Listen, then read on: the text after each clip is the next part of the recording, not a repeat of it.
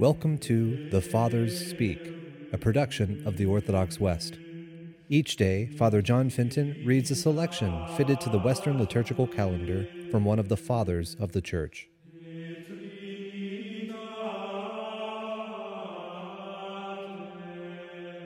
From a sermon by our Father among the Saints, Hilary of Poitiers. The Lord warns us that we must measure the worth of fair words and seeming meekness by the fruit of works.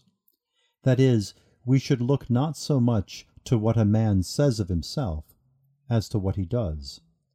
For there are many who hide the ravening of a wolf under sheep's clothing. As then thorns do not bear grapes, nor do thistles produce figs, and evil trees do not bring forth good fruit, so the Lord teaches, neither do evil men bring forth good works.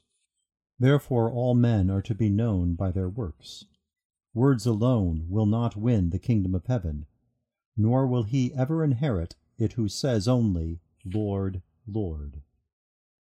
Of what use is it to say, Lord, Lord? Would he not be called the Lord unless we called him so? And what has the naming of a name to do with holiness, when the way to the kingdom of heaven is to be found in obedience to the will of God, and not in calling on his name? Many will say to me in that day, Lord, Lord, have we not prophesied in thy name?